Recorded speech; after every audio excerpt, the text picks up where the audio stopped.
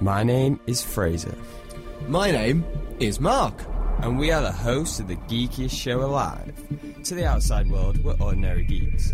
But in the Fab International Studios, we talk comics and find other geeks just like us. This is Geek of the Week.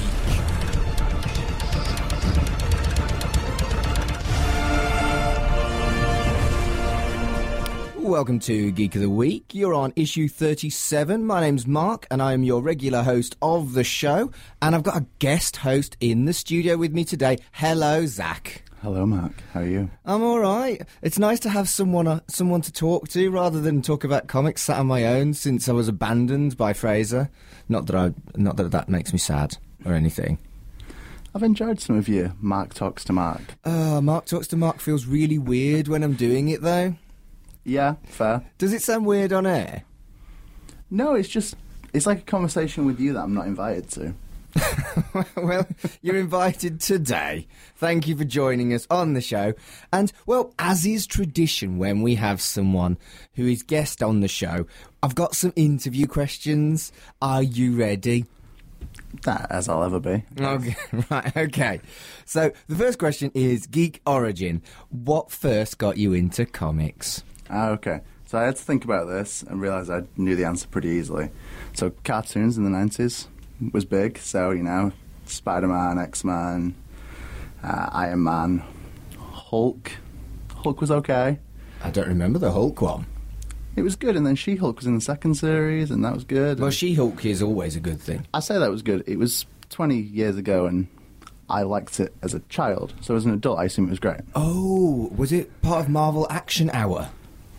Yeah, quite possibly. With I remember that. I remember that at the same time as the Iron Man series, where the second series they just kind of shoved in Hawkeye and Spider-Woman. It was Marvel Action Hour. I'm such a nerd that I know that. Yeah. But those, and Batman and Teen Titans and whatever else DC. See, I'm too old for Teen Titans. Tell me about Teen Titans. Oh, I don't remember it. I remember liking it. But that was definitely involved. I remember that there was a Justice League cartoon and people talk about it fondly. Can't tell you what happened in it. No. Same with 90s Superman cartoon. I got the action figures. I clearly watched it. Don't know. Are you too young for the X-Men cartoon? No, I remember that. Previously on X-Men. Probably pretty fondly. Out of all of them, I think that's the one I remember most fondly. It's my ringtone, actually, the start thing. I actually didn't know that. It's been my ringtone for about 3 years. Nothing wrong with that. But, yeah, mostly Marvel and DC cartoons, I think. And then in about, I'm going to go in 97, I bought, apparently, I made notes, Web of Carnage, issue 3, but like in, the British collections with like the proper cardboard covers. Oh, I do remember those, yeah. And it's like a collected comics. Yeah, and it's like a 7-year-old. The first page is Ben Reilly Spider-Man carrying Peter Parker under his arm with a duffel bag with the body of Peter Parker in it. Lovely. And as a child, that was like, but what does this mean? How is this a comic book? So I was obsessed with that and the idea of Ben Reilly as Carnage, because he looks great. I read all this when I was a teenager and realised it was not great, but well, as a kid, got me into comics. Look, I have an obsession with Thunderstrike and Eric Masterson because of what I read as a kid. I have reread it as an adult, and it's okay. It's not aged great, but it's okay. There were some nice issues with Thor being a single dad and stuff like that. That was actually quite nicely done, but to describe it as great probably would be. Yeah, I think it's natural that things that were cool and got you into comics, probably when you look back, not as cool. And it's hard not to defend them. Yeah. But, yeah, what happens when they're naff? Do you think you'd want to watch Marvel Action Hour again? I think out of just curiosity alone, probably. Just to see if it's what I remember or if it's terrible. So, right, I have rewatched both X-Men. I've rewatched some of X-Men. I've rewatched Spider-Man. I've rewatched X-Men and I've rewatched Thundercats. Okay. Both of these are happy memories from my childhood. X-Men, ignoring season 5, completely stands up. Yeah. Oh, Thundercats. Thundercats, the animation is weird now. Oh, it's wretched. Well, animation is a loose term for it, I guess. It broke my heart. Never go back. But go back to X-Men. But But ignore the X-Men's still good, last season. I rewatched the Spider-Man cartoon and realised that every time Spidey turns back into Peter, he always walks out of the same woods, no matter where he is. Brilliant. So he has to do the costume change in a forest somewhere in New York. Maybe that's a limitation of his superpower in that particular Spider-Verse. I'm kind of happy with that as an explanation. Just that, and everyone just lives around Central Park. Just literally everyone that he knows. To be fair, Central Park is huge. True. It's like a mile or I think isn't it like a mile square or even Something bigger than like that? I think, yeah. Having walked in it, you like there's just park and more park. You can forget that you're in a city. So Yeah. it's pretty big. Yeah. But yeah, just backs onto everywhere Peter Parker would ever need to go. Just convenient. Obviously. If we could insert that into the films as well as like just a canon thing, just Peter Parker has to leave Central Park when he changes back into being a regular person. That would be marvellous. See what he did there. So- So yeah, I think that's my origin. I distinctly remember buying the X-Men movie comic book adaptation when it came out as well. Oof. Do you still have this? Somewhere, yeah, and Oh, I don't know if that's a good thing or a bad thing. I'm intrigued to read it because I don't think it's going to be good. I have no idea who wrote it or who drew it or anything like that because I've not read it since I bought it. So I assume there's a reason for that. But I am super. Now I've thought about it, so curious about if that was good. But I mean, comics like that, I bet they sell better than. I was going to say decent comics, but there's got to be a more subtle way of putting it. Creator-owned, more intellectual comics, shall we say? Yeah, probably. They probably sell 20 times the amount. Worryingly, yeah, probably. Well, it's weird as well because it seems like Marvel have moved back from that, so now they do like prelude comics to like prelude to Endgame or Far From Home, rather than just doing a straight adaptation of this is the film. But now you can read it. Yeah. But I am into. I would, if you can find that comic, I would really like to read it. I'll dig it out for you, just for you. You can probably keep it as well. Let's be honest. Wow! Don't make that come back to me. Thanks. But yeah, then after that, I didn't really read that many comics until like Infinite Crisis, or like mid 2000s DC. Okay. Which I made the mistake of buying Infinite Crisis, thinking I would just understand this event. Realised like on about page 3 that I did not. So I obsessed over reading all of DC to understand Infinite Crisis. Oh, that's interesting. I suppose it could have gone either way. You could have looked at it, gone, huh? And then thrown it over your shoulder and never read comics again. I suspect I'd have probably done that. It was a tough one because the first page is like, Wonder Woman's killed this guy. Who's this guy? That's on TV everywhere. Why does that matter? Just had no clue as like a 15-year-old. I'm like, I don't know what this book is. But decided, to buy all the trades. But it was when DC's trades came out like a year after they finished. Yeah. So it took a long time. But I finally read all that, and maybe I understand Infinite Crisis. I'm not sure I do. 14 years later or whatever. I'm not sure I ever will. But are you more of a DC guy or a Marvel guy or an indie guy or equal? I think I'm pretty equal now. When I first got into comics, I was big into DC. And then as the years have gone by, I've got more into Marvel, more into Image and Dark Horse and Valiant and all the different... You are the Valiant King. I am the Valiant King, apparently. Yeah, I have take named that you. claim. But if there's ever a Valiant comic, I'm like, yeah, Zach's going to buy that, and you do. Pretty much, yeah. It's just a really accessible like superhero universe. So it's your fault as well. So yeah, we used to be in a book group. We're in a different book group together now, but we used to be in a book group together, and I just picked one because it happened to be an indie, and it was Quantum and Woody, right? Yeah. And I kind of created an obsession, which I'm quite pleased about because it means you've probably got Valiant comics that you can lend me. Yeah, definitely. Yeah, definitely. Lend me some Quantum and Woody. Yeah, I have all of it.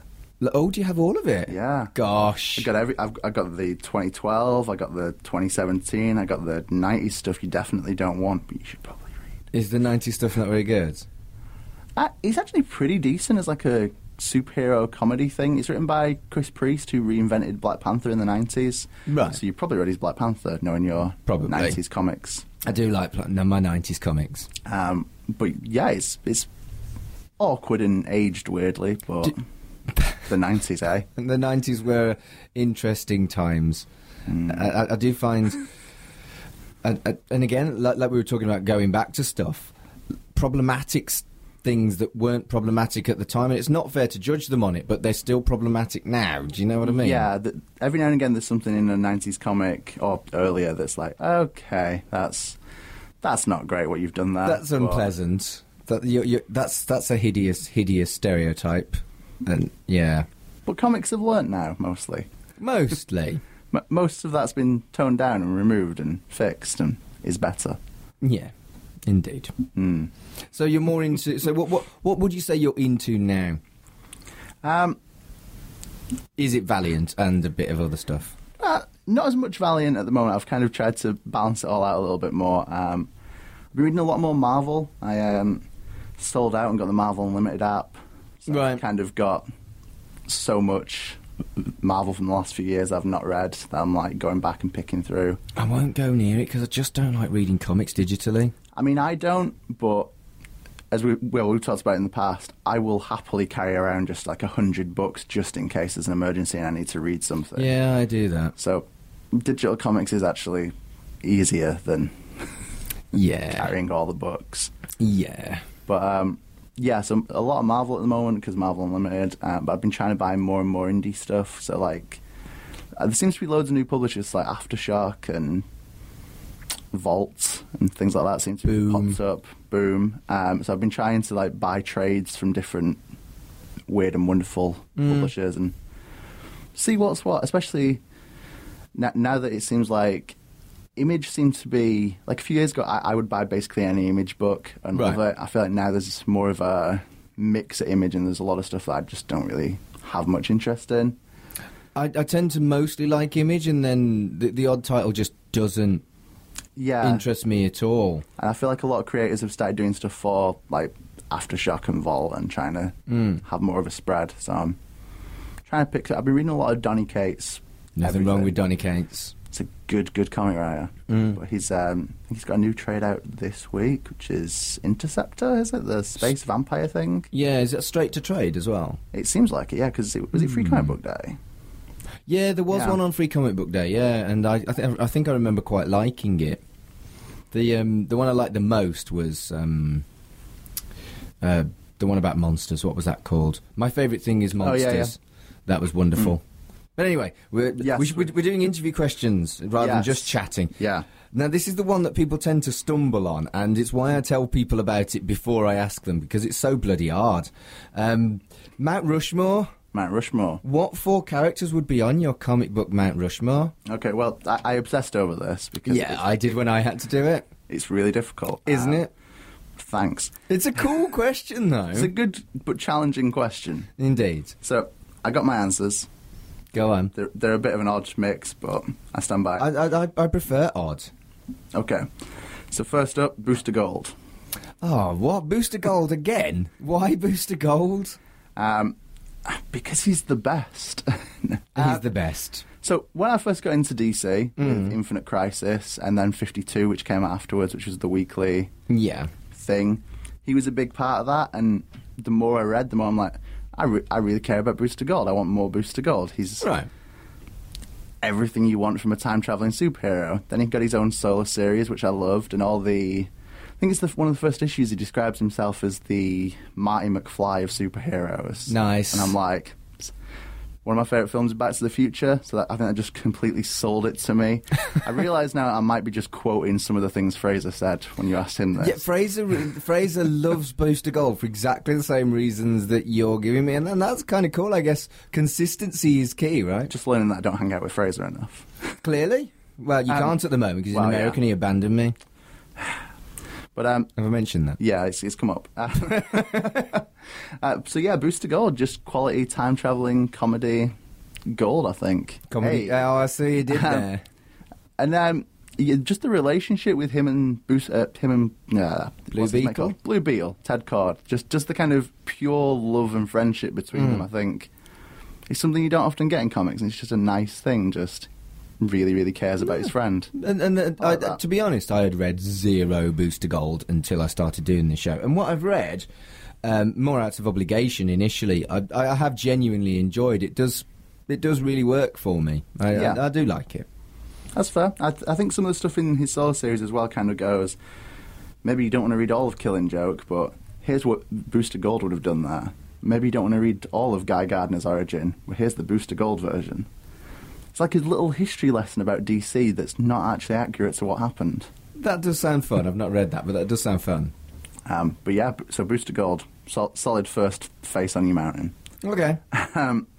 After that, Cyclops. Cyclops? Scott Summers, he's just a good lad. But the dullest X-Man. Please justify. X-Man. It's hard. Okay.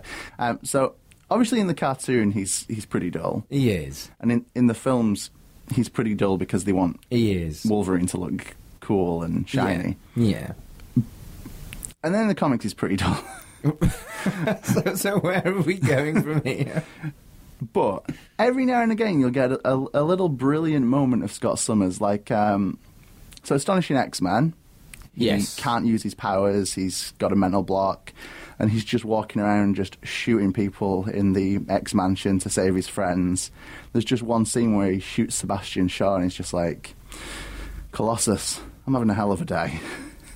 And it's just little moments like that where Scott Summers just comes good, and it's like, okay, there's more to you than we actually get to see. And then Brian Michael Bendis did Uncanny, where he's like the revolutionary and he's brutally murdered Professor X.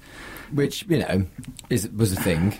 It sure was a thing that we don't need to get into that.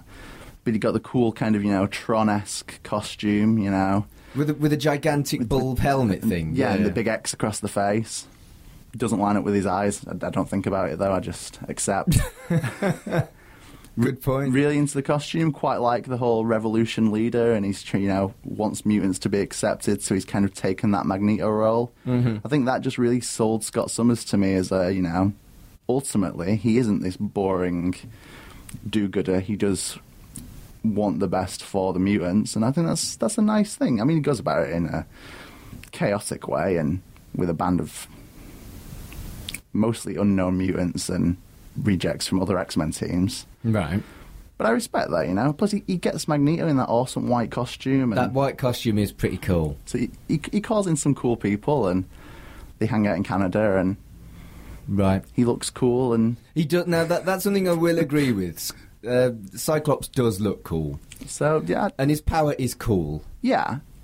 And there's stuff introduced like, if he hadn't had, some kind of head trauma when he was a kid, he'd be able to control his powers, and little ideas that are like, okay, so you make that. You actually solve the problems of, well, why does he just shoot lasers out of his eyes constantly? I guess answering those questions appeals to me for reasons. Well, fair enough. Maybe it's as well because everybody hates him, so I'm like, I'm going to give you a chance. Fair enough. No one wants to be friends with Scott Summers, but I'll be friends with Scott Summers. Okay, you be friends with Scott Summers. Next up. I stand by that. So Faith from Valiant, flying woman. You're going to have to help me out on this one because I've not read this. Okay, so Faith she's a Psyot, which is like the Valiant equivalent of mutants. Right. Just quite a nerdy character. She's just into comics, into sci-fi, so there's kind of a lot of sci-fi references. Right, cool, yeah. Her own series kind of takes off after there's stuff that happens before where she gets her superpowers and they introduce her.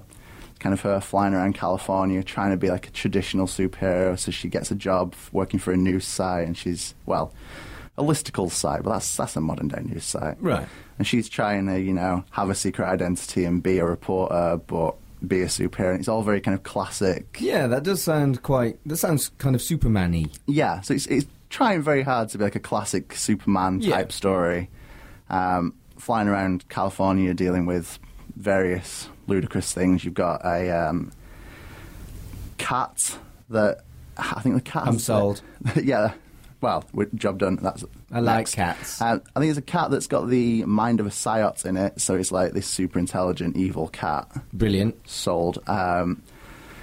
You've got a trade where the villain is just a guy dressed as kind of an evil version of Mighty Mouse, stealing things at a comic convention. Fine. Everything is like so ludicrous that I'm like, this series is good. And above all else, I think Faith kind of represents a lot of Valiant, and I can't fit them all on this mountain apparently. Right. And But you can't have Quantum and Woody. You would have Exactly. to have them as two. yeah, like of a your four. half and half face thing, like No. the half Spider-Man You cover they can't do have sometimes. that. You can't have that. That's not allowed. So I think Faith is like the perfect figurehead for Valiant and all good things Valiant. Yeah, so as a similarly, I chose Swamp Thing as a representative all of the Vertigo. Yeah. So yeah, I absolutely get that choice. But she's a good character, and yeah, I think as a kind of face for Valiant, she's my Swamp Thing. That sounds weird. She's your Swamp Thing. Okay. I stand by that sentiment. So my fourth one, I don't know if this is cheating. Can I have like manga characters forced in here? They're still comics, they're just not American comics. I would say yes, but I think Fraser would probably lay an egg. So go ahead. Excellent, yeah. 20th Century Boys is a Naoki Urasawa manga, Okay. which is kind of about a bunch of kids who kind of plot out how the world would end and what the apocalypse would be and how it would all go. Right. And then when they grow up, it just starts happening in spite of them, and they'd all forgotten about it and moved on with their lives. Okay, that's a nice concept. And the main character is Kenji Endo, who is the best. Right. So he's basically kind of heavily inspired by Urasawa, who's writing it. So Kenji he's into music, and you know, when he was a kid, he was into manga, and he always wanted to be a rock star. So the story is kind of him realizing, you know, the world is ending, and is this my fault? Did I do this? So he's trying to fight against the people who are trying to end the world, and it's kind of about him, and he starts writing protest music and sitting on the streets and trying to get people to rally around his cause. And he's just kind of the best. So Okay. all through, it's like, you're just a good guy, and apparently that's my thing. Right. So Kenji, What would you have said if I said you can't have manga? I would have just panicked. And, Right, that's fine. I thought you might have had an alternative. I wanted to have an alternative. I agonised over it, but it was already like about 1 a.m. that I'm writing these answers down. I'm like, who's my first alternate for this? Right. I think I've got like a team of 8 or 12 alternates for if Yeah. you know, if my sculptor was like, nope, can't do Swamp Thing, because you know with this too many lines, imaginary sculptor, he can have quite a tough job. Well, yeah, we've given him some challenges. We have. I mean, how do you do Booster Gold's goggles? They're see-through. That's it. It's quite hard if you're a sculptor. That's right. It was one of those things where I feel like you could probably ask me this question like every day, and I'll give you a slightly different answer. Just, keep it random every time. But Yeah. there's a lot of good comic book characters. Yeah, that's the thing, and it makes you think, doesn't it?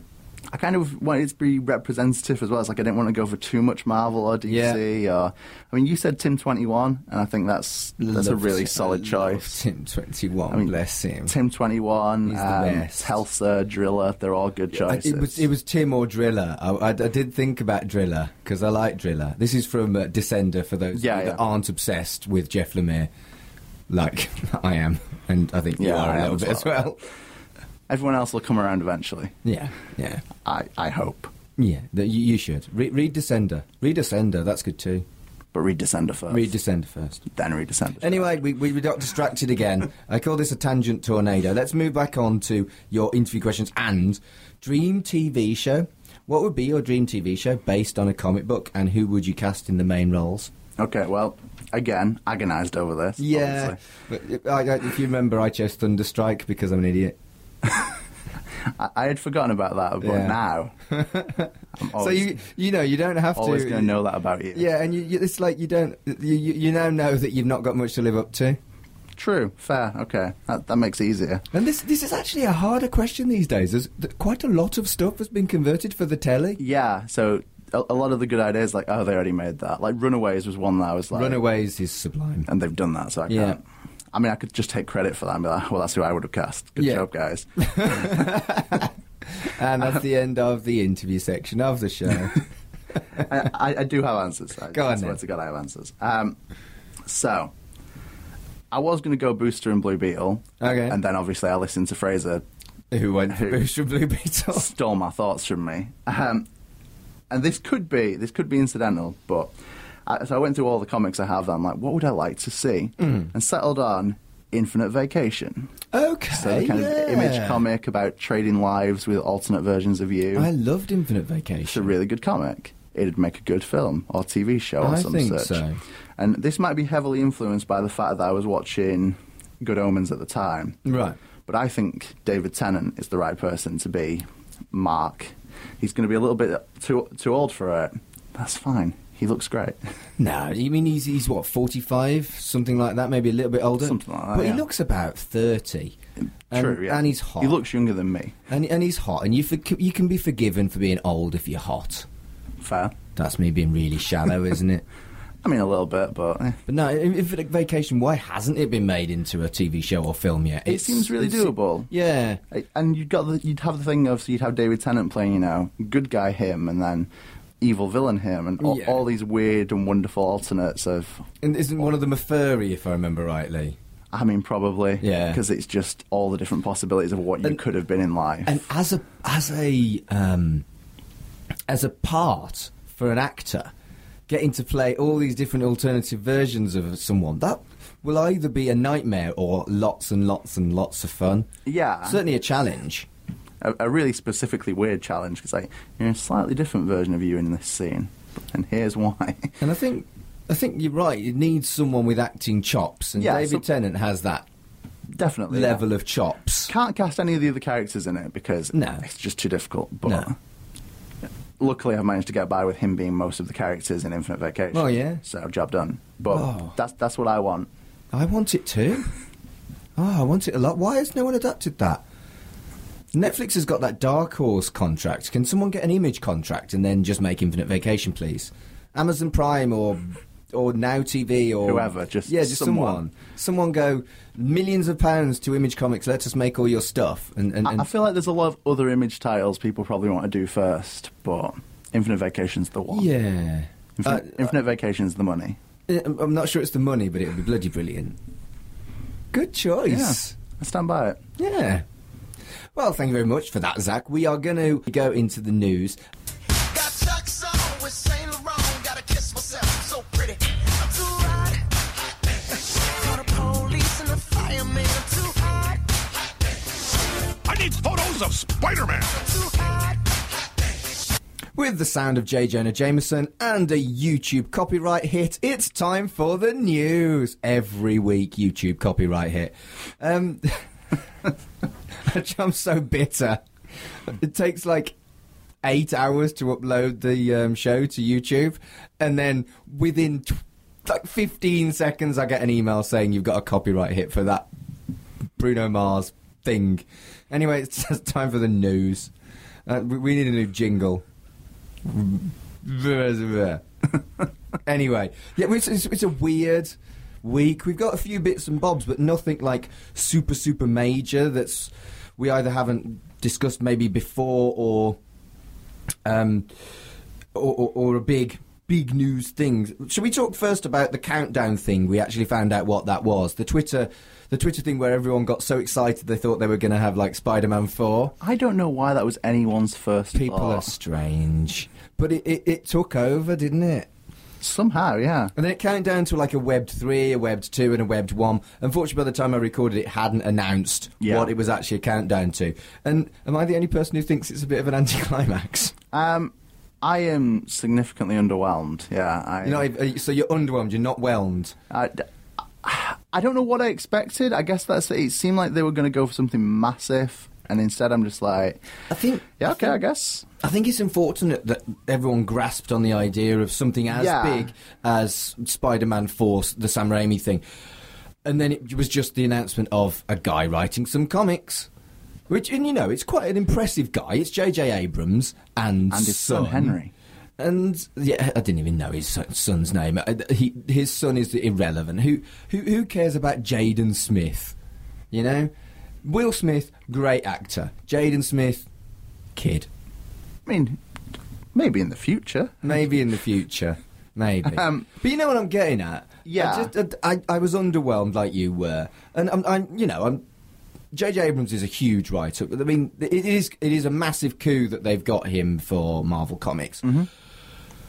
But I don't care about his son. His son, as far as I know, hasn't written anything good. I don't think he's written anything. I think this is like a, hey, you can do comics with me kind of thing. Which it's nice as a kind of... How old is he? Is he like 5? Is he like... I think he's a teenager.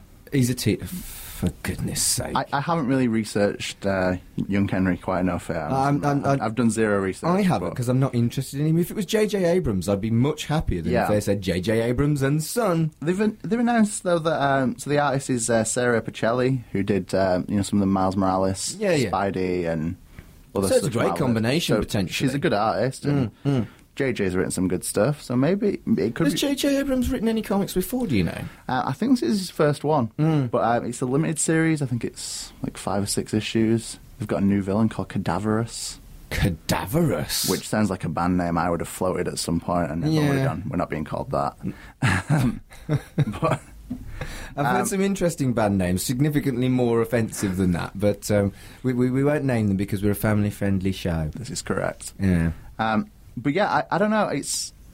I guess it is big news in a sense, and big news because so many people kind of dived on the Webbed 4. Yeah. But It I was don't big know. news, but I do feel like it was overhyped because people pounced on it. Yeah. But that's not Marvel's fault, really. no, it's just successful marketing, which I guess cool.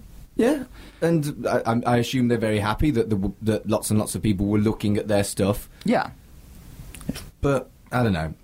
I'll probably put it on pull or pass as a thing. But I mean, I feel like I'm going to probably read it just out of curiosity alone. Maybe it's bigger news than we're giving it credit for, because we both said we're going to read it. Yeah, maybe we just set the bar too high, but without knowing what we were going to get. So maybe we were never going to be happy. No, I mean, what could they have announced? I don't know. The kind of all the requirements I wanted from Spider-Man, they've already done. You know, they brought back Ben Reilly. They gave us more Spider-Ham. See, I don't want any more Spider-Ham. Spider-Ham can go away. Boo for Spider-Ham. That's self-editing there. Yeah, absolutely it is. Let's move on. What else have we got? We've got there was a trailer for Batman Hush, another one of DC Comics' animated universe, and I'm not going to spoil it because I think it's worth watching the trailer. There's a major reveal in the trailer which looks quite cool. But obviously we can't talk about it because it's quite difficult with the news because I don't want to spoil people too much. You should watch the Hush trailer. It does look very interesting. And the new villain, there's a mystery to him which is cool. What did you think of the trailer? I can't remember it that well, but I think that's a testament to me probably watching it in the middle of the night. Yeah. But I think it looks cool. Yeah. Do you watch much of the DC Animated Universe stuff? I haven't seen that much. I've seen little bits. I saw the Assault on Arkham from a few years ago. Yeah. I saw that. Killing Joke was odd. Killing Joke was odd. Killing Joke was definitely odd, but the Batman vs Teenage Mutant Ninja Turtles was fun. I've not seen that yet, but I heard your review of it, and I'm curious now. It's fun. And I do feel like the stuff that they do animated tends to be better than their films. On occasion, yeah. The films is... I think there's less consistency, but with the animated, it tends to work. But the trailer looks really cool, and I'm not sure when it's being released. I don't think it actually had a release date on it. No, not that I remember. And so I'm guessing there's probably going to be one more trailer before they release it. Yeah, but they've really pushed for this one. So I think it's one that they really seem to care about. I guess it's one of the bigger comics for Batman. Obviously, they're all big Batman comics, but Hush...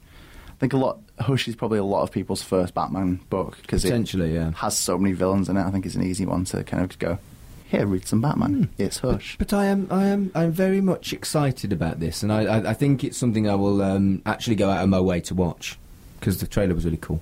Yeah, fair. Right, we're going to talk about another trailer. The Boys trailer. I'll be honest, it wasn't a comic that I'd heard of, but oh my goodness, how good does this look? What were your thoughts? I have mixed feelings because the trailer looks good, but I do hate the boys. Oh, okay. Have you read it? And you don't like the book? I read the first trade a couple of months ago because I have so many friends who are like, this is their favourite comic of all time. And after people telling me that for like a couple of years, I'm like, okay, I'll go and read it. Well, that's always quite a difficult thing when people are so like, into something. You guys are really into this, I'll try it. Yeah. It's very, very Garth Ennis. Is that a problem? I quite like Garth Ennis. Of course you do. It is pretty extreme, and some of it is just like, this is extreme because you can be extreme. Yes, and again, I have always been fond of that kind of that's thing. your wheelhouse. Yeah.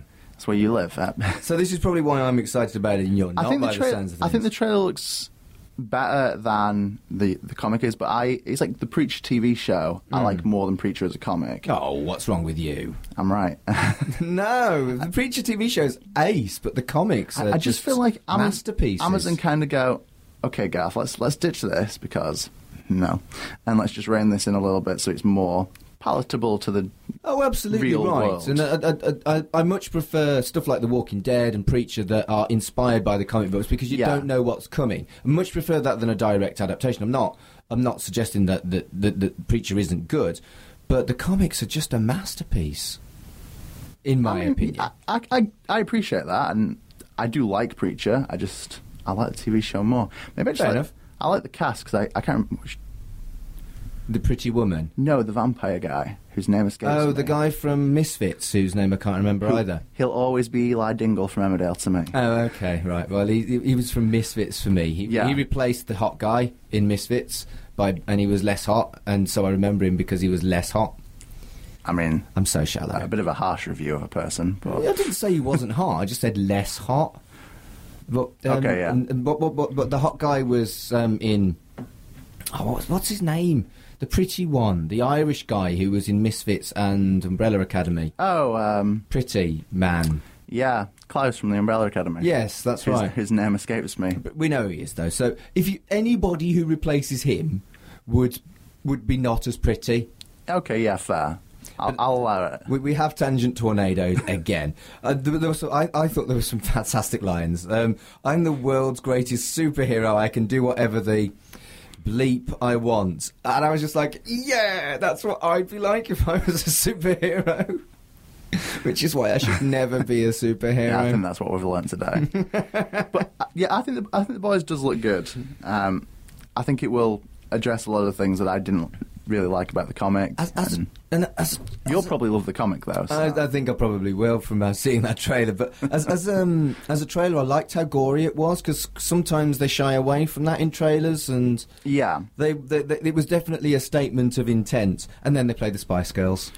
I mean, I ain't against that. And I was just like, a comic book film about superheroes featuring Wannabe by the Spice Girls. And I was like, do you know what?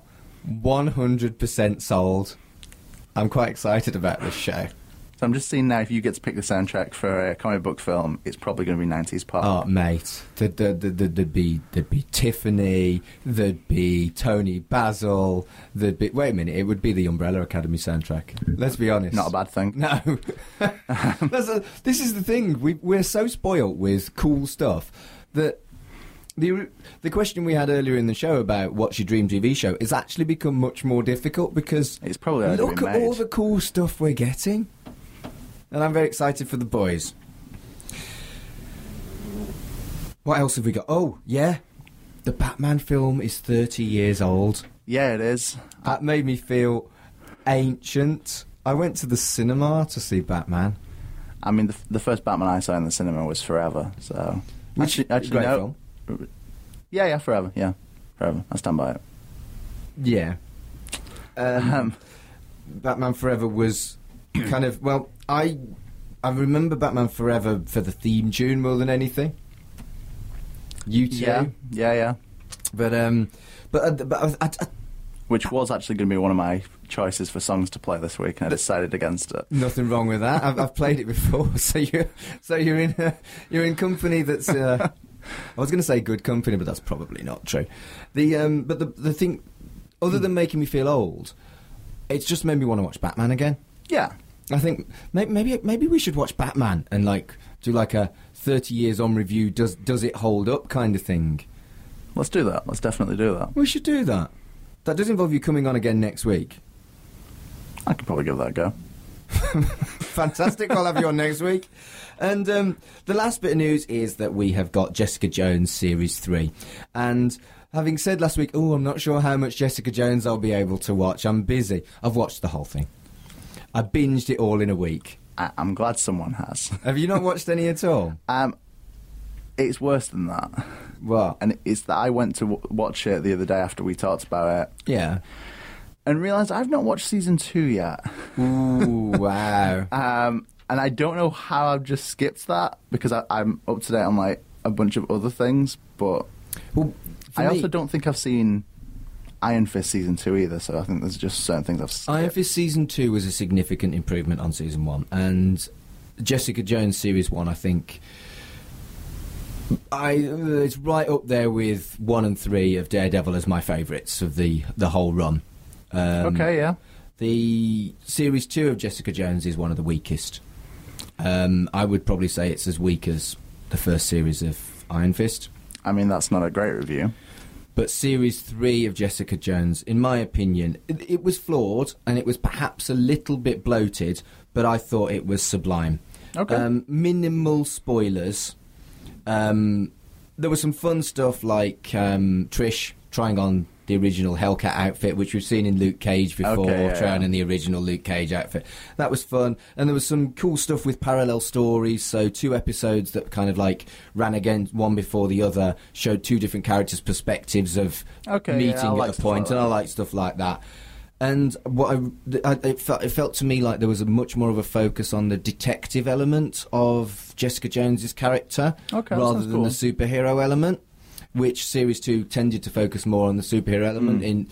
By its very nature, her superpowered mum turned up, and I felt like Jessica Jones's strength is the detective part of it. And it's the strongest part of the character. The characters are strong and flawed, and focusing on that was was brilliant. The bad guy is just clever. He's not got any superpowers. Okay. And he still ends up running rings around Jessica Jones, which I loved. That's the only spoiler I'm going to say, by the way. And but it did feel like Series 2 of Iron Fist benefited from being cut down from 13 to 10 episodes. Yeah. It did feel a bit padded. I think that's been the thing with a few different Netflix series. It could be 3 episodes short, and that would be pretty okay. And the fact that they did that with Iron Fist, they could have done that with Jessica Jones. And there was one particular episode where it felt like a Friends clip show. That was weird. poor. You know how like a Friends clip show films maybe 6 or 8 minutes of new footage and then puts clips in. It felt like that for one of the episodes of the show, and that would probably be my strongest criticism, is that it felt padded. And but I don't know. It felt like a proper end for Jessica Jones, which I didn't feel like I got for any of the other characters. But Daredevil very much felt like it just stopped being there. Yeah, and so, there was more stories to tell about Luke Cage with his new job, and maybe not Iron Fist, but what's the sword woman called? The really Colleen Wing. Colleen. It felt like there was so much more to tell about Colleen. Yeah, and Misty. To be honest with you, that Jessica Jones is the only series I feel satisfied with the ending. But they had the advantage of hindsight, knowing that was their last season. So it's unfair to say, well, they didn't do it on other shows, because they didn't know. But yeah, of course, yeah. But it was. I'd like to think we will get some follow-up on. Did we settle on? Is it Defenderverse? Defender? Defenderverse. I think people have called it. I would like to see some kind of ultimate bringing together and conclusion of that. I don't think we will. But I think Disney Plus is more towards the children's and family-friendly stuff. Yeah. And I wouldn't want these shows watered down. No, of course not, yeah. To fit on that. So I think I'd prefer nothing to a watered-down version. But if they can do more, I'd love to see more.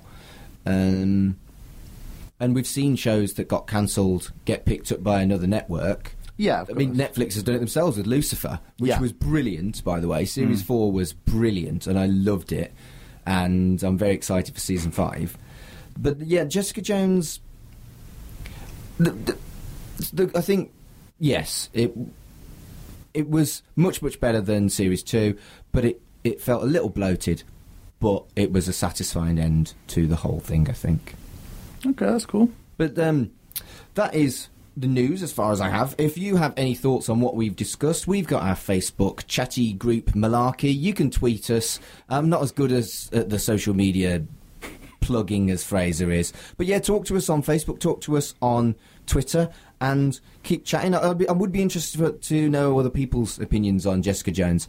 But of course, I'm probably in the minority that's binged it all in a few days. It seems like it is just you, but Yeah. I'm sure there's someone else out there who has. It's one other person. Just the two of you, yeah. You guys should hang out more. So we've talked about Batman quite a lot. We've talked about the 30th anniversary of Batman. Zach, who is your Batman? I mean, it's probably George Clooney.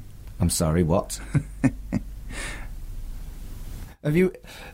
This was supposed to be a lead for you to say you've written a song about it. Have Oh, you written right. a song about George Clooney? Yes. Goodness sake.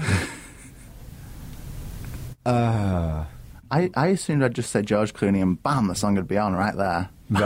Right. So, okay, we'll do it that way. Okay. Who's your Batman? Probably George Clooney. Bam!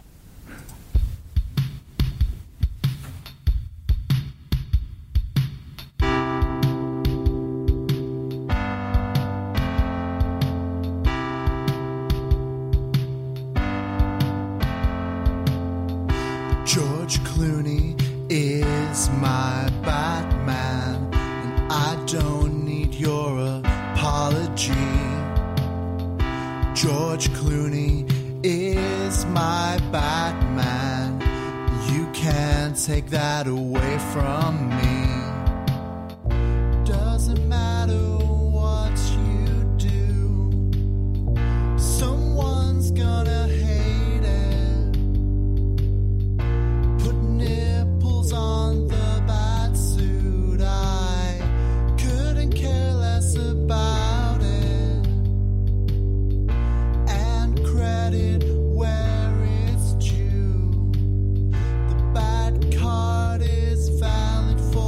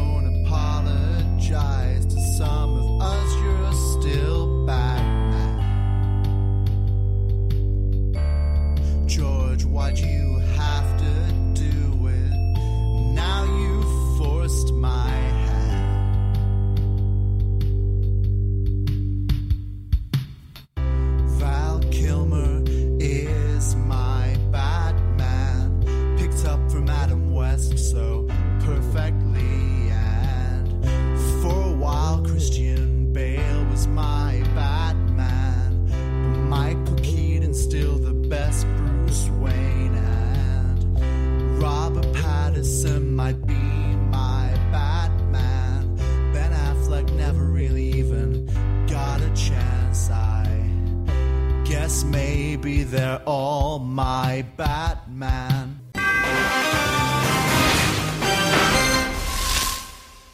Welcome back to Geek of the Week. That was George Clooney as My Batman by Z.M. Whittaker. That's you. That is me, yeah. You wrote that and made it for this show. Pretty much, yeah. I wanted to write a comic book song and went in a really weird direction with it. Why George Clooney? I guess because of the age I was when Batman and Robin came out, I'm way more fond of it than other people are. So, everyone else is pretty constantly telling me that it was bad and like Batman Forever was bad and that these films were bad. But for me, it's always like, yeah, but were they? And I'm like, yes, yeah. No, to write the song, I rewatched the Batman and Robin. You didn't. How else do you quote it so accurately? I mean, I guess Google, but no. So yeah, I forced my girlfriend to watch that. Did she like it? She didn't hate it, but Really? she didn't like it. Right. Like, I don't think, if I forced her, if I'm like, hey, let's watch a Batman film, she'd be like, oh yeah, Batman and Robin. I don't think that's ever going to happen. All those Arnieisms in that film, like ice to meet you, apparently they're all baloney and like he hardly says any of the cheese. There's one bit where he just keeps icing people and just keeps saying chill. It's like, chill. Yeah. Chill. But that's not quite the ice to meet you. Ice to Apparently meet that you's not doesn't in there. exist. But what killed the dinosaurs? The Ice Age. Oh yeah, that's there. Is that actually there? Oh yeah, it is. Oh, Arnie. That's a gem. There's also a bit where he gives Batman the cure for Alfred's disease and just goes, take the two of these and call me in the morning. And that's brilliant. That's just good. Good is an interesting interpretation. Don't worry, I've tried to defend this for like the last 2 weeks, having written the song, and I've come up with things like, well, they really nail the relationship between Bruce and Robin, where he just doesn't trust anyone but Alfred. And no one, that's in there. I'm sure it's not well done, but it's there. They clearly were like, well, what's Bruce Wayne like? It's like, he doesn't trust anyone. He has issues. Like, right, let's write that in for just this scene. Ultimately, there's a nice arc there about Bruce Wayne learning to trust and learning that he needs the Bat family. Right. It's just that arc's not the focus because, Bane's there just doing stuff. And yeah, he wasn't a very good Bane, was he? Well, as the song says, As your song says. Wait, did I keep that line? I might have dropped that line because it was garbage, but... Where is this song available to download, Zach? This song is available at zmwhitaker.bandcamp. Bandcamp, ZM Whittaker. Just do better at self-promotion. 1 second. I made my whole own advert for my Celebrant business, and you don't even know your website. I know the broad strokes. Do better at self-promotion. Well, you're not right. You're not googling it. We're going to do pull or pass. I'm right there. I'm ready. Pass.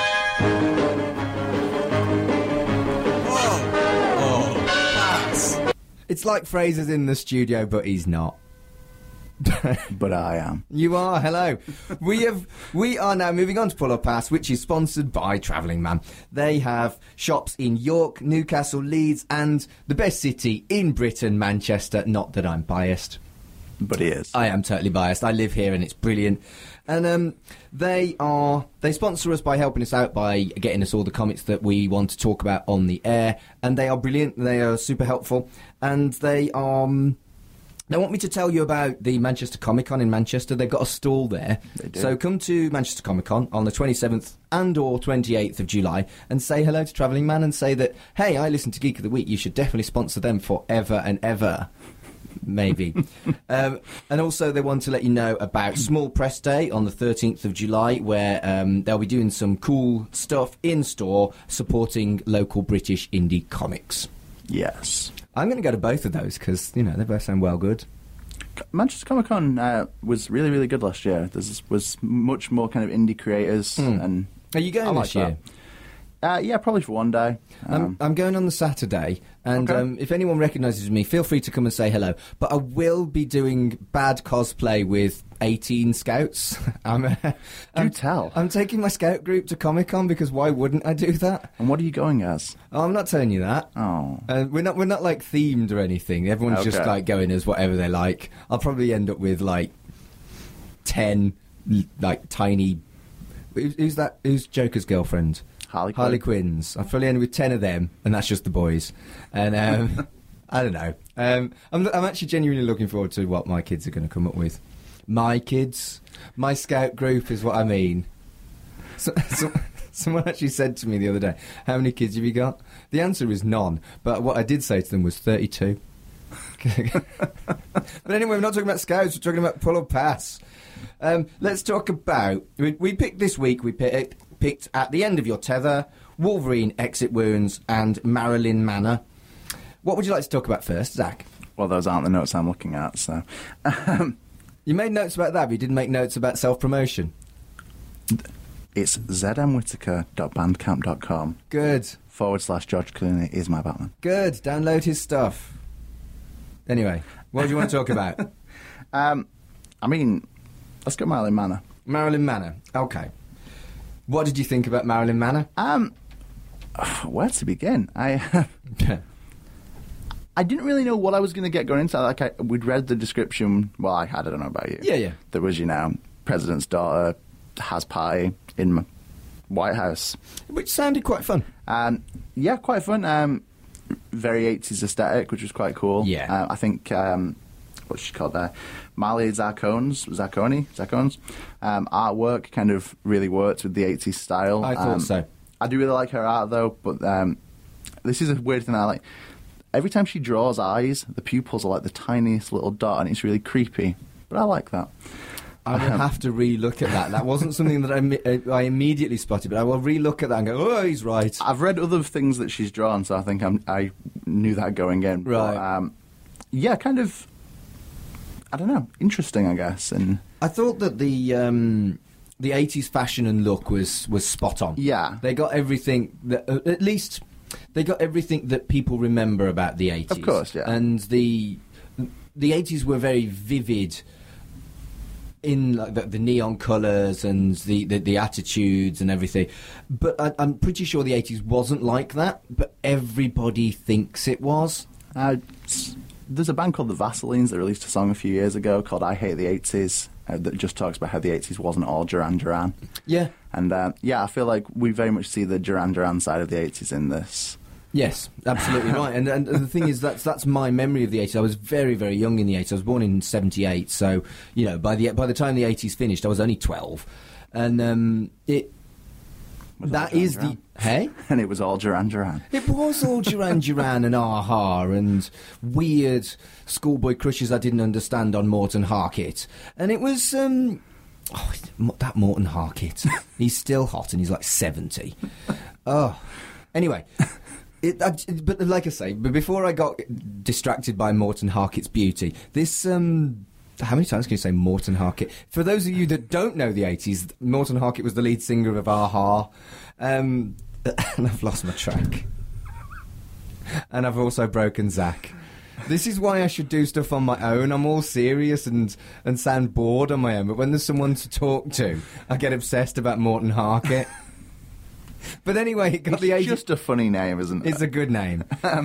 Anyway, so yeah, it got the 80s vibe, right? That 2 minutes of Morton Harkett obsession was basically me saying that it was well good at depicting the 80s. Yeah. Wow.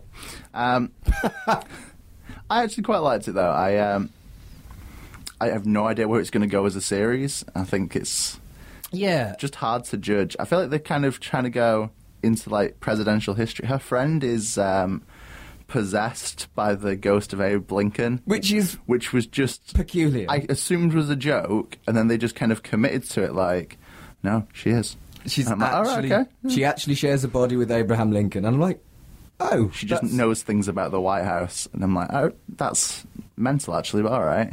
It was a silly and fun concept, and I think.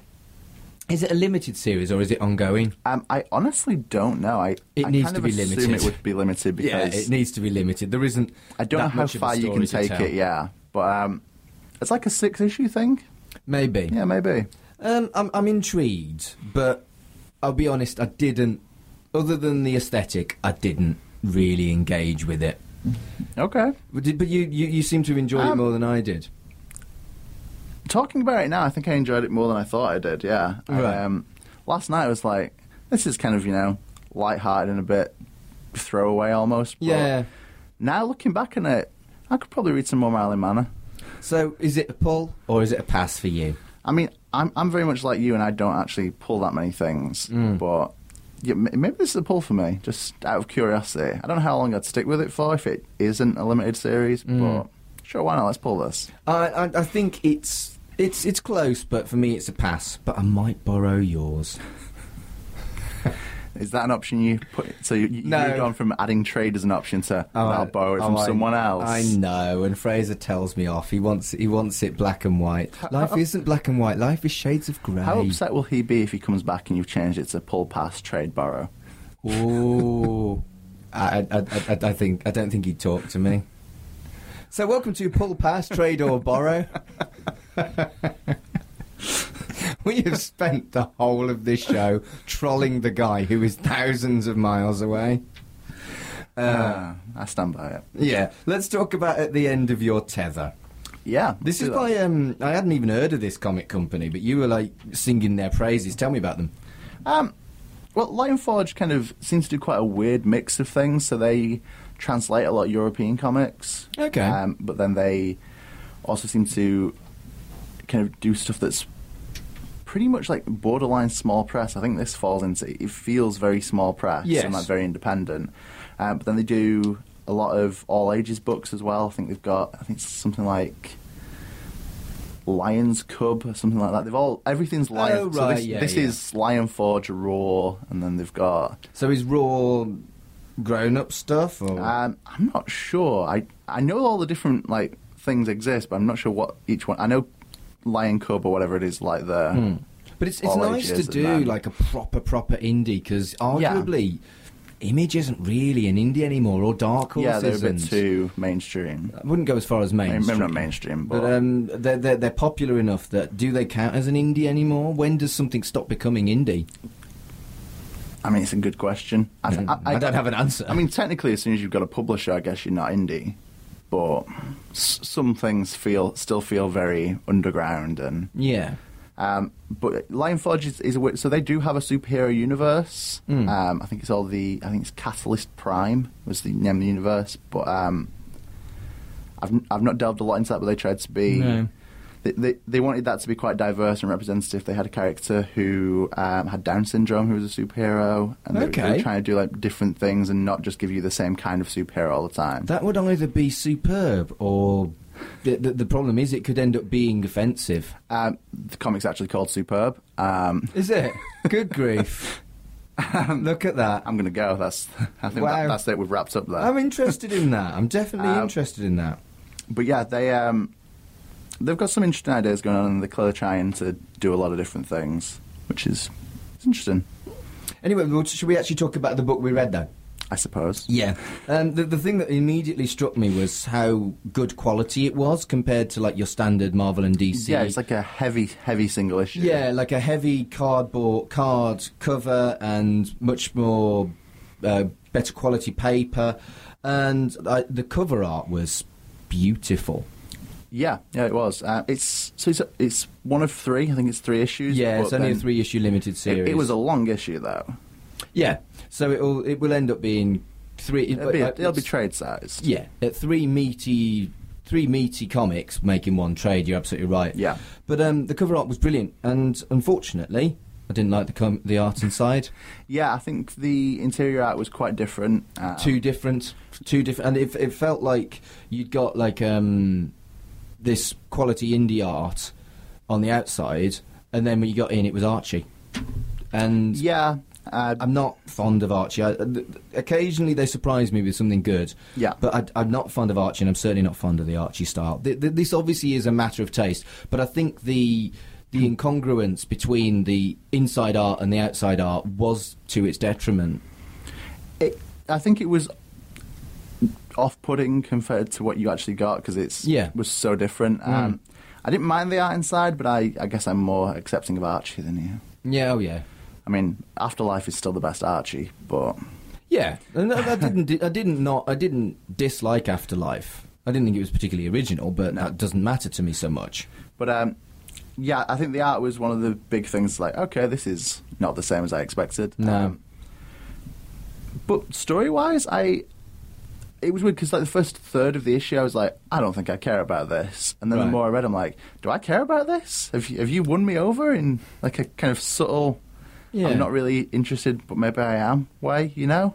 I don't know if you felt like that. What did you think of its depiction of the 90s? Oh, good God, it was set in the 90s.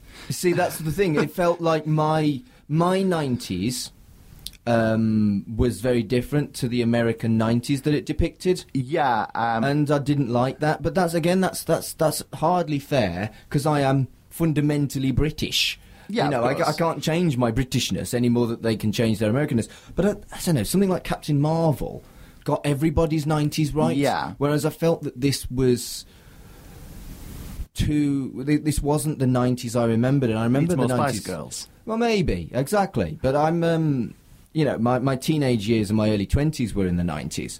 And so, you know, I know the Yeah. 90s really well and remember them very, very fondly. And it just didn't quite feel like my 90s. The Spice Girls, George Clooney's Batman. Well, quite. Yeah. No, legitimately, until you just said it, I hadn't realised that it was set in the 90s. And I spotted a gaff that really bothered me. I've realised now that obviously it was set in the 90s, they were using cassette tapes. Yeah. But the... I just thought they were hipster. And the vinyl and cassettes. But no, the gaff that I spotted was they showed a Super Nintendo game cartridge, Yep. and then one of the characters passed the other character a NES controller. Yeah, okay, yeah. And, you know, I'm not very good at spotting gaffs. I didn't spot the Game of Thrones cup of Starbucks. It's not there. But it's I did... It's all lies. But I immediately spotted that. I mean, obviously it's my niche. I like games. I've always, and particularly 90s games. I had a NES. I had a Super NES. But I think that the controllers are pretty iconic for video gaming. Yeah. And to get that wrong it bothered me. Bothered me quite a lot. Okay, yeah, that's fair. Yeah. It's... And I'm not. I don't tend to normally care about gaffs, but this was something that I care about, if that makes sense. So I didn't care about the Game of Thrones coffee cup because, That is funny, though. it is quite funny. But this, I don't know. I guess For comic something book that's- geekery and video games, you tend to like people who like them. Tend to like the others. Yeah, and for something that was intended to be 90s, like having Yeah. cassettes and stuff like Yeah. that, I guess it's a difference you should have taken into Cassettes consideration. Cassettes were more contemporary of the NES, and by the time we had the Super Nintendo, people were starting to buy CDs. Yeah. So, if it was cassettes, it probably should have been a NES game that they showed rather than a. Anyway, am I being unfair? Am I being mean? I mean, it's a minor detail in a, 50-page issue, but Yes, if it's still something that, you know, irked you this much... it did irk me. What a nice word! It definitely irked me. How did you feel about the issue, though, irking aside? It was okay. I didn't love it, and it spent 90% of it not being supernatural, and then the cliffhanger was supernatural, and I was like, oh, Yeah. okay. I don't know what I feel about that. I mean, I loved spoilers, Dusk Till Dawn, although not really spoilers. It's been out 20 years. Dusk Till Dawn had like the massive twist where it was 75% road movie, then suddenly vampire movie. Yeah. And I really liked that. I guess I don't know why I didn't like it so much when it happened here. What did you think about that? It kind of came from out of nowhere. Yeah. It was very much, we're going on... The time jumps were a bit like, okay, time is changing. Cool. Yeah.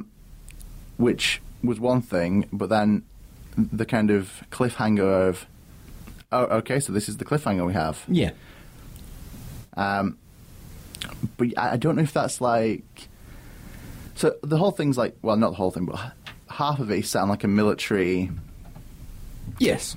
estate. Oh, I don't know what else. Like Base. a home base. Yeah. Yeah. And I didn't know if that was like meant to be a thing of like, so the time jumps happen, but they don't really acknowledge it, and it was kind of to say that, you know, because life here is always the same. Yeah. But then, I don't know, I feel like maybe this is me needing to allocate more to the meaning behind it because there wasn't that much meaning. And then there's suddenly a cliffhanger that's like, or are things different here? I'm not sure what I feel about this. No, I'm not. And I very rarely dislike something completely that I read on Pull or Pass. But because my pull has expanded exponentially since Yeah. we started doing the segment, I'm now much more harsh. So this is a pass for me again, unfortunately. Yeah, I'm inclined to agree. It's one of those where I don't see myself buying it every month, but I kind of want to see where it goes. And the But thing is, not that much. I can't see myself even picking up the trade on this one. I just didn't get into it enough. But would you borrow it? Probably not, because I've got a gigantic pile of comic books next to my bed, which is starting to become quite mountainous. Yeah, fair. And I just don't get round to reading them. I don't see me sticking with this. I think it's someone's cup of tea, but it's not mine. I think that's the thing. someone out there would love this. I just don't know who that is. Yeah, I think that's fair. So we'll move on to the final comic that we read this week, and that is Wolverine Exit Wounds. Yes, What did you think of this? Not great things. Really? But, That's interesting. I kind of didn't know what I was going to get going into it, which is like, I guess that's my catchphrase. Yeah. I didn't know what to expect. But that's kind of the point of Pull or Pass in a lot of ways. But I don't really know. It was... So it's 3 Wolverine stories from Wolverine Past. Yeah. Different creative teams, all kind of Yep. classic. Chris Claremont, the X-Men guy, basically, is back here. And what else? We've got Larry Hama, Scott Eaton, Salvador LaRocca. Well, yes, indeed. Someone else. Other people. Sam Keith. But there was, so it was 3 short Wolverine stories in one volume, one comic book volume. I felt, again, you're probably just a little bit too young for this, but are you too young to have ever read Marvel Comics Presents? Well, interestingly, they started a new Marvel Comics. They have relaunched it, but this is the classic but yeah, 90s. No, I've not read the 90s. But I did know that they've relaunched Marvel Comics Presents, and I haven't read it, so I don't know whether it stays true to the original form, which was double-sided. One side was always Ghost Rider and someone else. The other side was always Wolverine and someone else. And each story got 8 pages. Some of them were one-shots, some of them were serials. A bit kind of like Marvel 2000 AD in a way, which frankly was brilliant, and I loved it. And it was one of the few that I could get easily when comics were really hard to get and you had to rely on Comag in the 90s. Yeah. And I absolutely loved Marvel Comics Present. And the Wolverine stories in this felt like something I would have seen in Marvel Comics Presents. Yeah. So for me, I think to some extent there's a real nostalgia about it. They did like huge runs of Weapon X in Marvel Comics Presents, for example. And I was at one point I was like, okay, so there's the Wolverine. Where's Brother Voodoo? Where's the Jack of Hearts? Where's the random rubbish superhero that they put? See, that I think I would have liked more. Yeah, I think I would have liked to just and here's Brother Voodoo, just 'cause. Yeah, it really, really gave me. This felt more 90s to me than At the End of Your Tether. Because it was my 90s. Of course, yeah. Which, again, we've talked about it being not my 90s in At the End of Your Tether, but this was just pure nostalgia for me. That, an unusual crossover with Venom, that was really kind of Marvel Comics Presents. A Weapon X story, and then a random story. That I really liked it. Why didn't you like it? I guess it's a good question. Good job. I don't know. I think for a lot of it felt like the first story, which was Red in Tooth and Claw. That's right. That's right. I made notes. It felt like very much. We know Wolverine's origin is Weapon X, let's just shoehorn in a little bit right here. And I felt like there was a lot of, obviously the benefit of Wolverine not really having a nailed down history is you can always go back and go, well, this happened. Yeah. So that first story just felt very much like, I'm sure this must have been told somewhere else. Right. But, I don't know, it just felt very slotted in as a kind of, more Wolverine, sure, why not? Well, that's what, yeah, that's fair. That's what the Marvel Comics have done for 30 years with Wolverine. And then we had the second story, Aftermath, about, making ramen. Which, with the family of your dead Japanese wife and Kitty Pryde. And, which I think the sentiment was nice. That was the Claremont story. I think it felt... It worked. Far less, Wolverine-y, far more ramen. Family. I think the problem... one of the issues I had with that is that reading it at midnight just made me think, I could really go for some ramen. Do you know... But where would I get ramen? I'd quite like some ramen. It's too early in the morning for ramen, but I'd quite like some ramen. I say we bring in breakfast ramen. I think that could be a thing. Breakfast ramen? Is that even a thing, breakfast ramen? I imagine it's, It should be. You still got your noodles, you've got your egg, you just chuck some bacon in there. Mate. Everybody wins. Breakfast ramen. I'll make some calls on. Full English ramen. Move some concepts around. That's beautiful. But I don't know, overall, so the Venom story at the end, I liked the art for. Loved the art for that. But I don't know, overall, I guess Wolverine's a weird one. My favourite, this is controversially, my favourite thing that's happened with Wolverine in recent years is, remember when he died? Yeah. Great. Just such a solid choice, because it let... He was never going to stay dead. Which is a shame, because it let all the other Wolverines shine, X-23 becoming the all-new Wolverine, and that was really good, and Honey Badger, her tag-along clone sister, amazing. Right. So I guess I don't really need old Wolverine. I'm kind of into current Wolverine, and Fair enough. I can see that there's a lot to be done with his character and the family he currently has. So seeing him hanging out with Kitty Pryde in... I don't know, when Kitty Pryde was a teenager, which the way time travels in Marvel is still now. Marvel time travel is weird. I've got theories on that, though, we'll talk about. There's that Spider-Man comic that I really enjoyed where they actually make him age as he would have done from the 60s, which is brilliant. That's Life Story. That's right, I love Life Story. But so I think my thing is seeing him, hanging out with Kitty Pryde in the 80s making ramen in Japan makes me think... But I kind of want to see you and Laura Kinney hanging out doing things. I don't really... Fair enough. I don't necessarily need historical Wolverine. I need kind of just nice Logan moments now. Nah, that is fair. I feel like... But there are books that do that, right? Never enough. Never enough. I need, Dad Logan. That's what I want. Dad Logan. Yeah, he's going to hang out with you, You're probably going to get dinner and just chill and... He'll take you to the cinema to see a film he doesn't care about. He's a good guy. That is a good dad. That's what I want from Logan. Right. I have some specific requests Marvel will not meet. Fair enough. I mean, yeah. I didn't realise any of this was my reality until just now. Good. But... You mean because I got giddy about 90s Logan? But I think for me, because it's a limited series, if this was ongoing, I don't think I'd bother. But because it's a limited series, there's only going to be 5. Yeah. As a Marvel Comics Presents nostalgia for me, it's a pull, and it's a surprise pull. I put it on because it was a number 1, not because I thought I would like it. Yeah. And it just made me so 90s happy that it has to be a pull for me. A surprise pull. That's fair. For me, it's a pass, but I completely understand. I feel like this is very aimed at you. Yeah. We've got a bunch of writers who used to write X-Men. They're involved, and they're kind of, legends in the industry. I can see that would then appeal to Marvel Presents Mark. Marvel Comics Presents Mark. Okay. I've been called much worse. So, I can see that you were probably the target audience for this, and I'm probably slightly too, young and hip. You're definitely young and hip. I'm not sure I want to be hip. Being hip takes effort.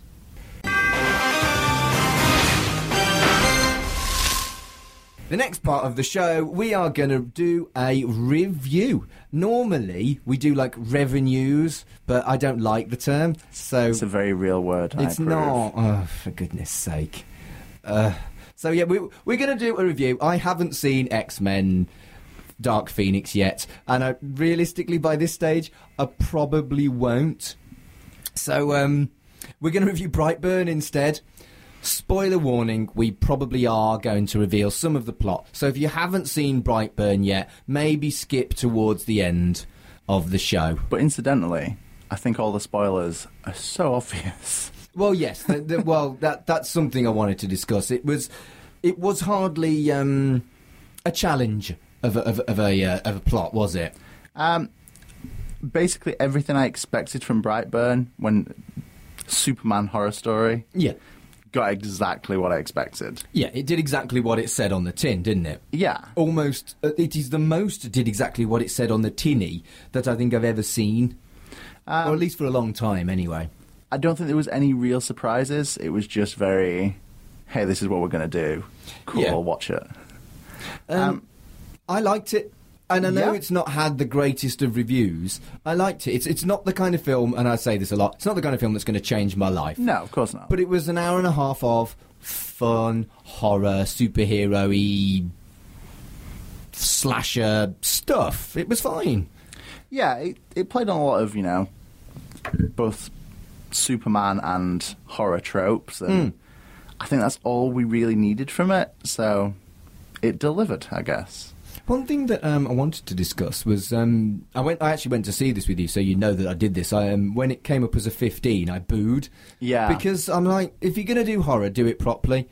But I'll tell you something. What do you need to do to earn an 18 certificate these days? Because this was pretty gruesome. Weirdly, I had this conversation on my way here today about, is it just sex? Sex pushes things to being 18? Is it sex and swearing? Because there wasn't all that much profanity. There's a in little the bit film. of swearing, but not really, and there was no sex or anything. So are those the requirements to push it from being a 15 Maybe. to an 18? I mean, But what's the limit I with don't know. violence to... there was some pretty gruesome stuff. I mean, a guy fell into his steering wheel and it detached his jaw from his face, and you Yeah. saw it. And you saw it head on. It was... Yeah, it was pretty gruesome. Yeah, some definitely, gory, gruesome moments in that, and I don't know what makes it an 18 Now then. you go back to some films that received an 18 certificate in the 80s and 90s. Surely this is as bad, if not worse, than that. Yeah.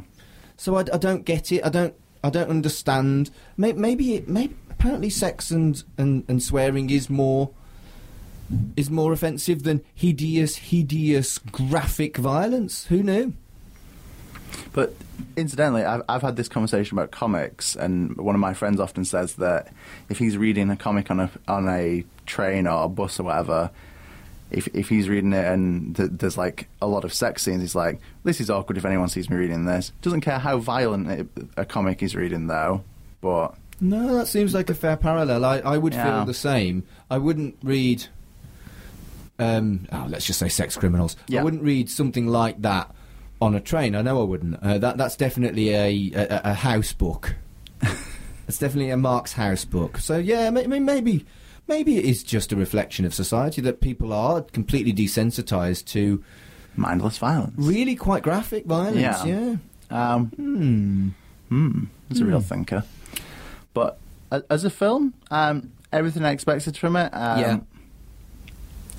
It's not going to win any Oscars, and No, it's it's not not. like...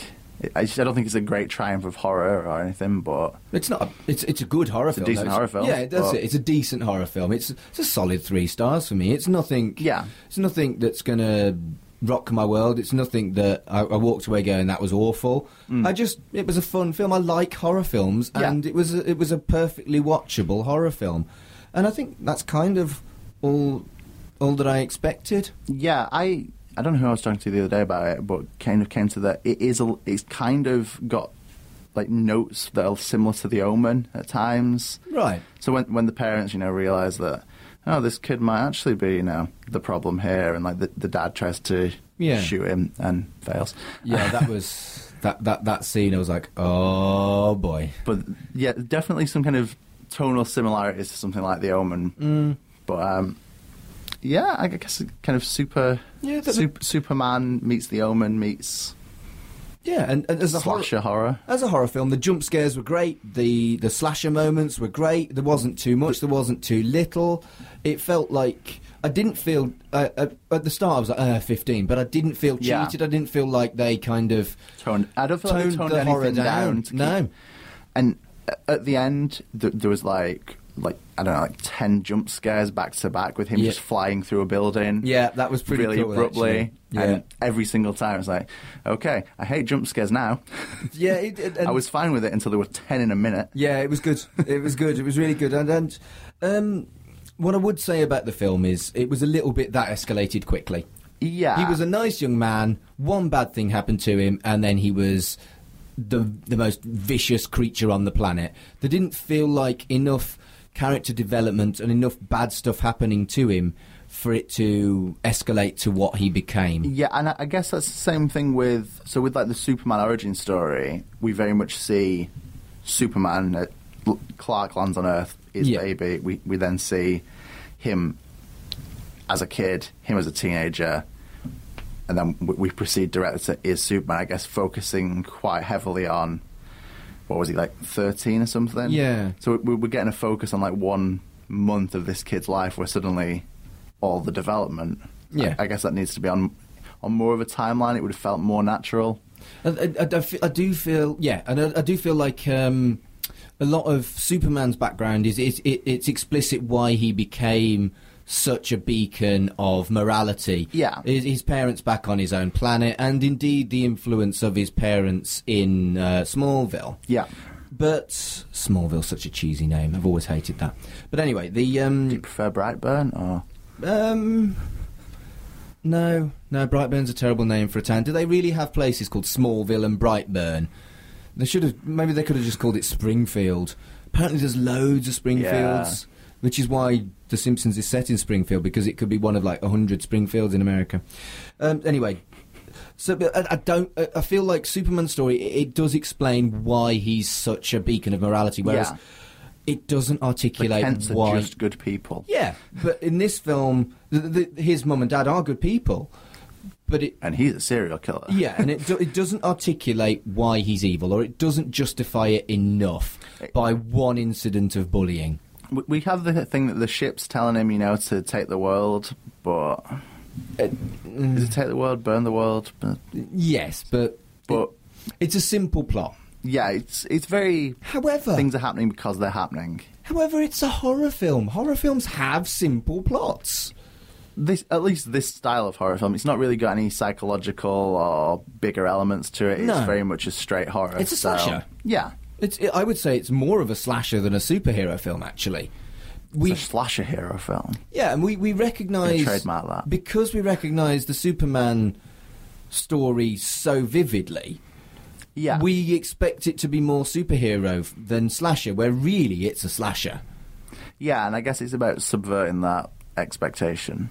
One thing I do think is, how have they got away with it? It's so similar to I do think it is just The a case Superman of story. because that's been parodied so much already. And it is a... It's not a parody, though. Well, no, it's not even a parody. It's a straight just rip-off. But Yeah. What is it like? It is like a 70-year-old story as well, so I don't know how long does Oh. copyright live for before... Oh, could it be out of copyright? Maybe. But it does seem... stuff like White Wolf suing Underworld. Yeah. It feels as close to the Superman story as the White Wolf stuff is to Underworld. So to the extent of like his ship, is the only thing that can cut him because yeah, exactly so right. even very on the nose things, it's And I'm not saying I want DC to sue them, because it's No. a fun film and it would be very sad, but the similarities really are quite big. yeah, fair. Like too big, I think. I don't know, but I loved it. I like a horror film and I enjoyed it. Unless part of that is why he stays as a kid, is to avoid it being too... Potentially, yeah. There's not a lot of focus on that part of Superman's life. No, I suppose not. But I don't know. We'll never understand the like I legal... say, I mean, for me, it was a fun film. I'm glad I went to see it. I'm highly unlikely to watch it again by explicit choice, but if it was on... If it was on I'd TV, I wouldn't turn it off. Exactly right. So, it's a good film. I liked it. It's not going to change the world. It's not going to be a classic, but it wasn't bad. It was quite fun. Yeah. I reckon if people have got like spare evening and they've seen everything else, it's definitely not a waste of your time. Yeah, I'd agree with that. It's worth a go. If you're into horror and you're curious about super horror, Yeah. go for it. I think it's actually more for horror fans than for superhero fans, actually. Yeah, I think that's one of the things, because obviously we went into it from the more superhero expectations side, and I guess if we were doing a horror podcast or a horror radio show and we were talking horror, it would have been more in keeping with our expectations. Yeah, I reckon so. But yeah, there's a horror film coming out in whatever month we're in, June. Oh, can I have my usual whine? We got it after America. Well, why, Yeah. why do we not have 2 or international 3 releases of weeks. everything? It drives me insane. I really don't understand, in this modern world where literally everything should be available at the touch of a button, why do they not do international releases of everything? It really drives me insane. At some point, I'm going to take all the audio clips of this rant and just remix them together as a kind of Send it into the show and I'll play it. the best of Mark complaining about releases. Please do. I want Swamp Thing. You've mentioned. So annoying. Yeah, it is frustrating because the first thing I knew about Brightburn was Michael Rooker posting about it like a month ago to say he'd finally seen it, and the fact that it's like a month ago and he'd seen it late. Although, Yeah. Michael Rooker cameo at the end, which Which, you know, that's nice. worth seeing.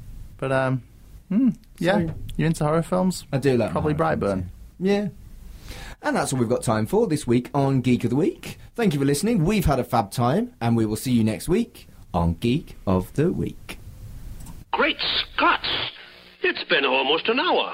What the devil are they doing? Rest assured that I was on the internet within minutes, registering my disgust throughout the world. Thanks for listening to Geek of the Week. Be sure to tune in next week. Same geek time, same geek channel. And if you want to follow us on social media, it's at GOTW Radio on Twitter. Search for Geek of the Week Radio Show on Facebook.